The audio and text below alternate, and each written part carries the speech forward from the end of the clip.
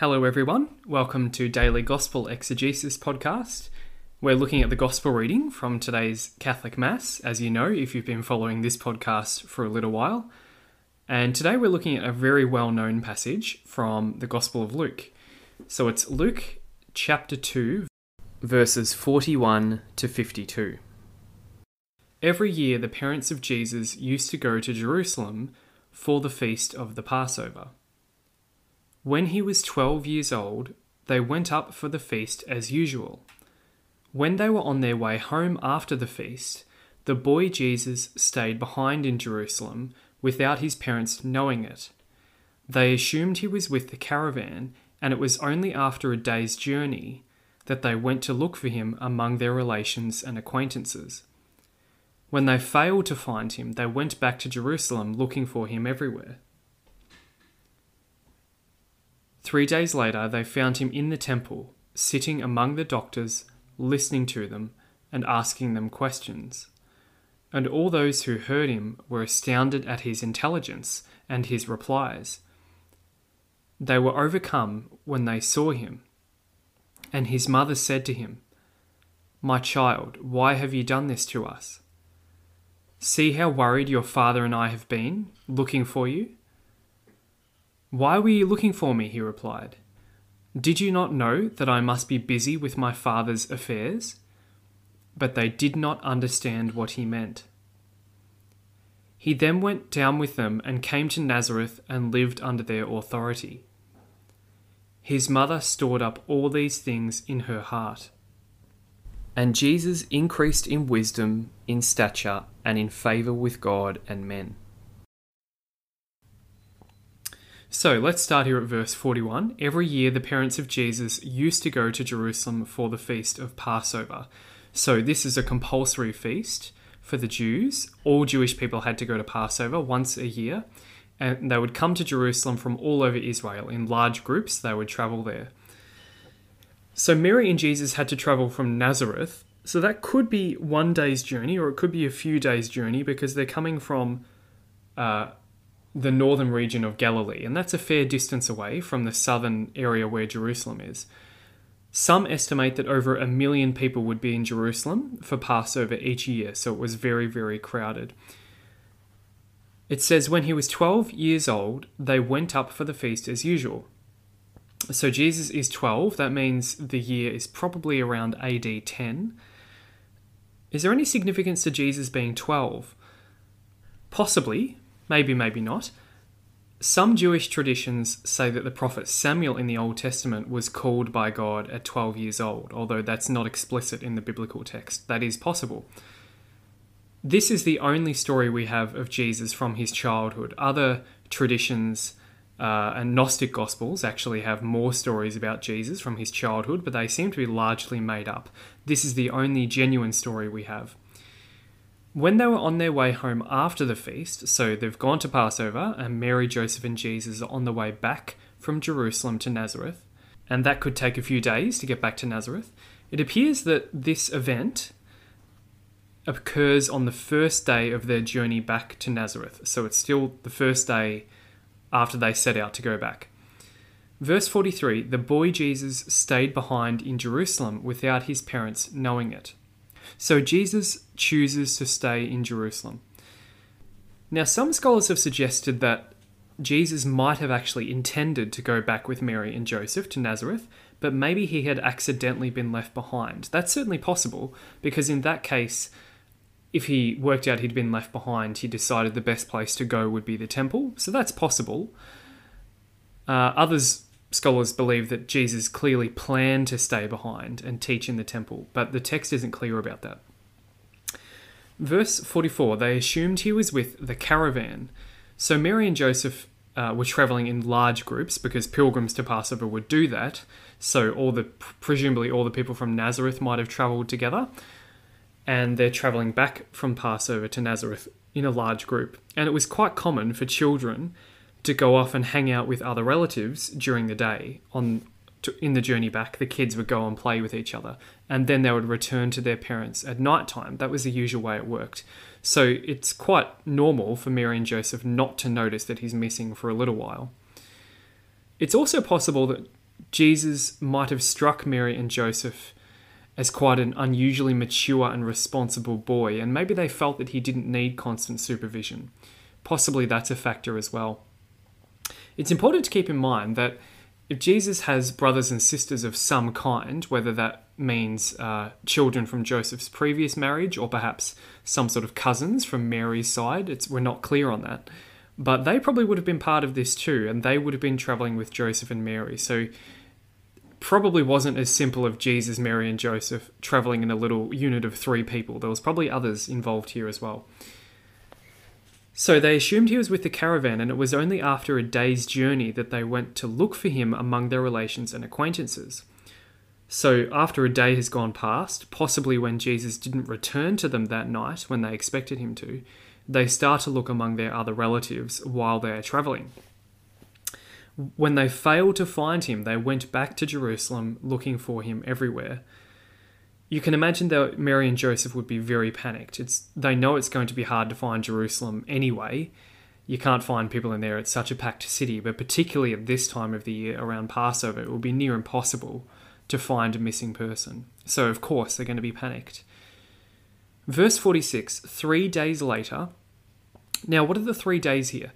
It could be taken to mean that they literally searched for him in Jerusalem for 3 full days, but it could also mean 3 days since the beginning of the story, as in they had 1 day travelling from Jerusalem, and then 1 day travelling back to Jerusalem when they realised he was missing, and then the 3rd day is the 1 day of searching. So if that's the case, they've been searching for 1 full day, possibly. Scholars have pointed out that it's interesting that Luke highlights 3 days later. This probably foreshadows the 3 days that Jesus would be missing, in a sense, in the tomb. And his mother and his disciples would be deprived of him for 3 days, just as his parents appear to be here. The location, Jerusalem, and the feast, Passover, were the same at Jesus' crucifixion. It happens in Jerusalem around Passover, so that's interesting. So they find him in the temple. The temple was open to all Jews during the day, so often teachers and preachers would go into the temple and other Jews would come and listen to them, and particularly during Passover, that would be quite popular. And they find him sitting among the doctors, or the teachers. This is basically those in Jerusalem who were experts in interpreting and teaching the Jewish law. Probably the scribes would be part of this group. Now, it's likely that this group of teachers, though a lot of them, although not necessarily all of them, by the time Jesus becomes an adult and begins his ministry around 20 years later, the scribes and the teachers who were here on this day have probably died by then. They were probably quite old already. So when Jesus rises to prominence, probably a lot of them have died, so they don't notice the connection because they're not around anymore. Interestingly, this might recall how the young boy Daniel in the Old Testament sat in the midst of the elders in the story of Susanna. If you read Daniel chapter 13, verse 50, Daniel sits and learns from the elders, so there might be a similarity here. And the text says he's listening to them and asking them questions. The text doesn't say that he's teaching them anything. Often we sort of imagine that Jesus is there teaching them about God, and that is possible. But certainly a common Jewish way of instruction involved posing questions and then wrestling with them in the light of Scripture. So there's 2 possible options here. It could be that Jesus is asking questions and then listening to their answers and then following up with another question. So in that sense, he's just asking questions and not teaching anything. Because he is quite young, so they may not have accepted his teaching. And in that case, he's just asking questions from the experts. He's not challenging them, he's simply learning. But of course, the other interpretation is that he is intending to teach by the style of questions he asks. And the text does say that his answers astounded them. So he might be posing rhetorical questions and then answering them, in which case he is literally sitting there teaching them. So it's one of those 2.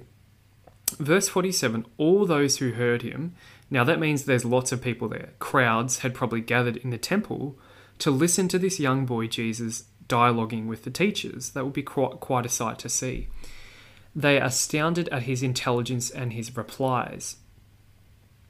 So he's answering the questions, possibly the questions of the Pharisees, maybe his own questions. Certainly at a minimum here, what we have is the boy Jesus clearly understands the ways of God and the Old Testament very well, and he's displaying extraordinary understanding of these matters for someone of his age. And that's what's amazing the crowd. They're probably not looking at Jesus going, wow, this is the Messiah. They're probably just looking and thinking, wow, this kid is a genius. He knows the law very well. Now, in terms of our theology here, how much did Jesus know at this stage? He's 12 years old. That's a matter of debate amongst theologians. Certainly here, it appears that he's seeking to learn new things from the teachers, so he's getting new knowledge. So if that's the case, and the general consensus amongst theologians, although certainly not the only view, is that Jesus knew his own identity and mission right from his conception. He knew it.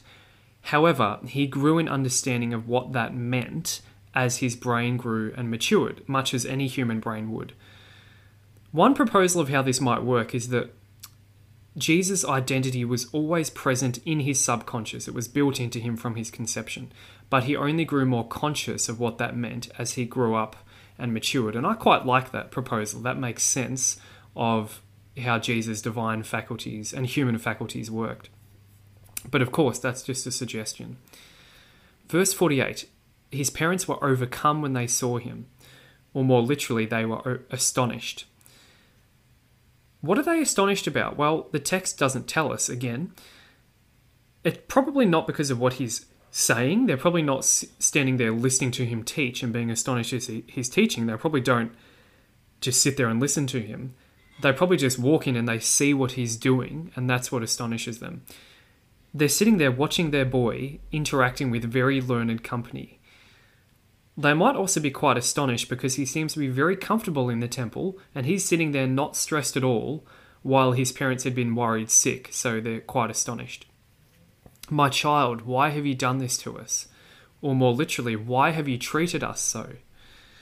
This is the question that Mary asks, and so we need to be comfortable with the fact here that Mary does appear to be showing genuine distress. Mary and Joseph correctly perceive that Jesus has deliberately stayed in the temple, so they work that out, but from that they jump to the conclusion that he has scorned or disregarded them, and that's obviously not the case, but it seems that way to them. Why doesn't Mary understand what Jesus was up to, given that she's immaculately conceived and given that the angel Gabriel told her that she would bear the Messiah? Well, actually, Gabriel only gave her quite limited information when he appeared and told her what was going to happen. Basically, all Gabriel told her was that he would be the Messiah and would bring salvation. That's about it. He didn't tell Mary anything about the cross or about the way Jesus would grow up. Mary did not know what Jesus' life was going to look like, or probably didn't even know that he was going to have supernatural wisdom. All she knew was that he's going to be the Messiah. It's really not until after the cross that Mary understands more deeply God's plan of salvation through Jesus dying on the cross. So she develops in her understanding. She does not have perfect knowledge by any stretch. So this is what she says to Jesus. See how worried your father and I have been looking for you. Notice that Joseph is here. He's mentioned as being here. This is the last time that he's seen alive in the Gospels. Now we get to hear Jesus' first ever spoken words. Verse 49, why were you looking for me? Now, when Jesus says that, it doesn't mean, why were you looking for me at all? What he means is, why didn't you know straight away where to come and find me? That's similar to something that happens in the resurrection. Remember, the women are looking for Jesus after they find the tomb empty, and the angels say, why do you seek the living among the dead? So there's a similarity here, isn't there? Both occasions imply that if people understood earlier events about Jesus, they should have known where they should look for Jesus. And then he says, did you not know that I must be busy with my Father's affairs? Or other translations put this as, I must be in my Father's house. It's hard to work out what the correct translation here is because it means the same thing, affairs and house. It's the same in Greek. Notice the word must, though. I must be in my Father's house. So it's like a divine necessity. I think the basic meaning here, what the boy Jesus says is, did you not know that I would be tending to the business of my Father, which in this case means learning in the temple? So Jesus might sort of be thinking, well, Mary and Joseph, if you knew that I was in Jerusalem, you should have known that I would be in the temple, because they know that he has no human father, and they also know that the temple is God's house. So from that, perhaps Jesus expected that they should have worked out that he would be with his father in the temple. Is Jesus being rude? This is a question that often gets brought up. Is Jesus being rude here when he says, "Did you not know that I must be busy with my father's affairs?" I don't think we have to interpret it that way. It seems that at this age, he already understands the priority of his duty to his father. And as Christians and as Jews, they believe that God takes precedence even over earthly parents. So Jesus hasn't really done anything wrong here. And he's trying to explain that to them. He said, "Did you not know that if I wasn't with you, I'd be with my heavenly Father?" And Jesus, of course, would later make that teaching explicit when he says, "Unless you hate your mother and father, you cannot be my disciple." And we'll look at that in the podcast when we get to it. Verse 50, they did not understand what he meant. Now, I think the reason they didn't understand his saying here is because of the word father. That was not a common way of speaking about God at the time. But here, Jesus says, "I'm in my Father's house." So Mary and Joseph are probably thinking, what are you talking about? This is the temple. It's not your Father's house. So they didn't make the connection that Jesus saw God as his Father. So they're not yet able to put together the pieces about Jesus' mission. Verse 51, he then went down with them and came to Nazareth. Now, we know from Matthew's Gospel that they've already been living in Nazareth for quite a while, but now he goes back to Nazareth. And the text, our lectionary translation says, he lived under their authority, but more literally, it's he was obedient to them. So Luke wisely includes this phrase in here because he probably can predict that his readers might get the impression that Jesus was a disobedient little boy, particularly in this incident. Luke wants to make sure that his readers don't see Jesus as disobedient, and so he deliberately highlights the fact that Jesus was obedient. Jesus continues to follow his parents as per God's commands, and that includes Joseph. Notice it says parents. He followed both parents. Even though Jesus knows that Joseph is not his real father, he still recognizes that he has legal rights over him, so he follows Joseph, who's basically his foster father. So this verse, along with others, teaches us that Jesus was righteous in every way. It's just that righteousness can catch us a bit off guard. And in this case, it's because Jesus recognizes that his duty to his Father takes precedence over the duty to his earthly parents. Of course, that is holiness, that is righteousness, because that is God's will. The text finishes with, his mother stored up all these things in her heart. That's the end of that verse. This is actually the second time Mary is said to do this. The first time she does this is after the shepherd's visit earlier in chapter 2. So it's a famous phrase, his mother stored up all these things in her heart. So, some scholars suggest that this meaning here, which can be translated pondered, is best rendered pieced together, as in she thought deeply about these things and tried to piece them together, work out their meaning. So Mary knows that Jesus is the Messiah. She knows that by this point, because that's pretty much what Gabriel told her. But now this new event of Jesus in the temple has challenged her thinking on what exactly it means for Jesus to be the Messiah. She probably thinks of the Messiah as a political figure, because most Jews did. So over the coming years, she tries to make sense of what it means. Now this phrase, his mother stored up all these things in her heart, this is a strong indication that Luke got this story from Mary herself. How else would Luke know what Mary's deep emotional response was here unless he has talked to her? No one else would really know Mary's emotional response deep in her heart. By the time she tells Luke this story, Jesus would have died on the cross, so Mary would have been able to make sense of the events now at the time she's telling Luke, but not at the time that they happened. So we get to verse 52 now, and Luke tells us Jesus increased in wisdom. Now this has generated a lot of controversy. It's an interesting statement, quite controversial theologically for many people. Jesus increased in wisdom. So it seems to mean that through the normal process of growing up, Jesus learned to discern the appropriate ways to act in the normal way that a normal human would learn these things as they grew.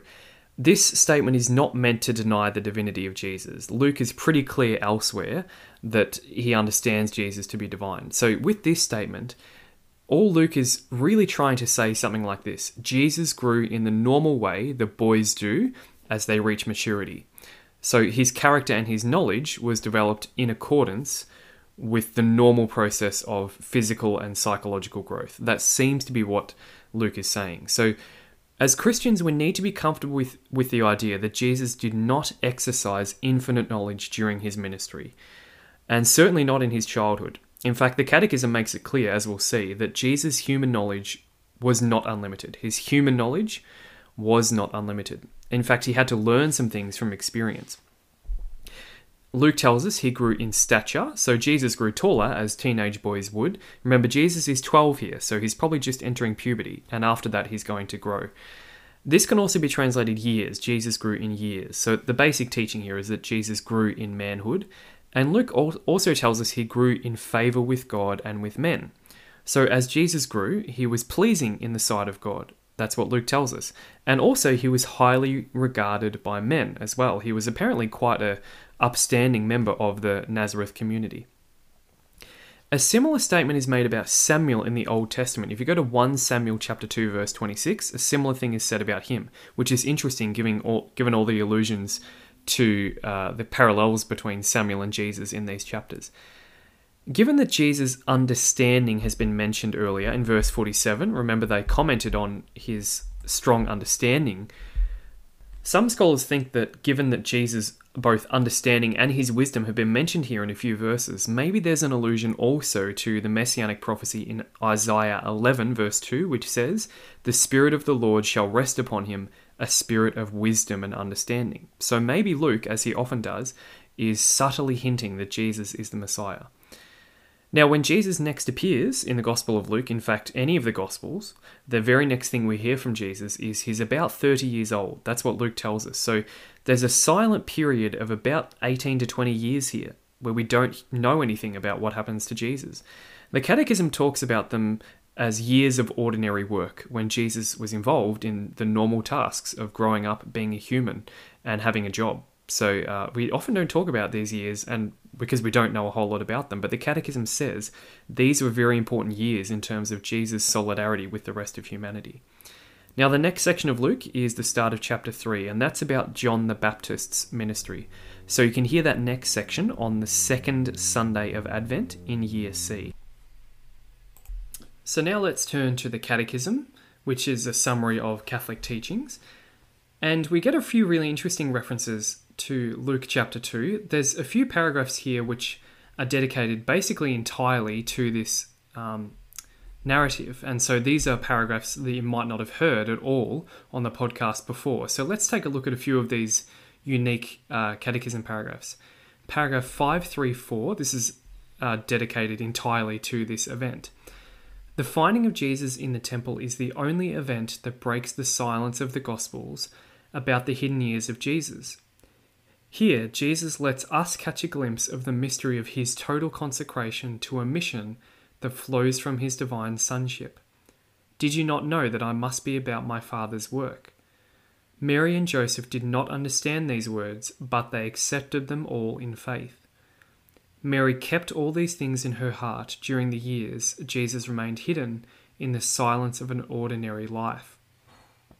So the Church sees this event as quite significant in telling us about Jesus' total consecration to the Father.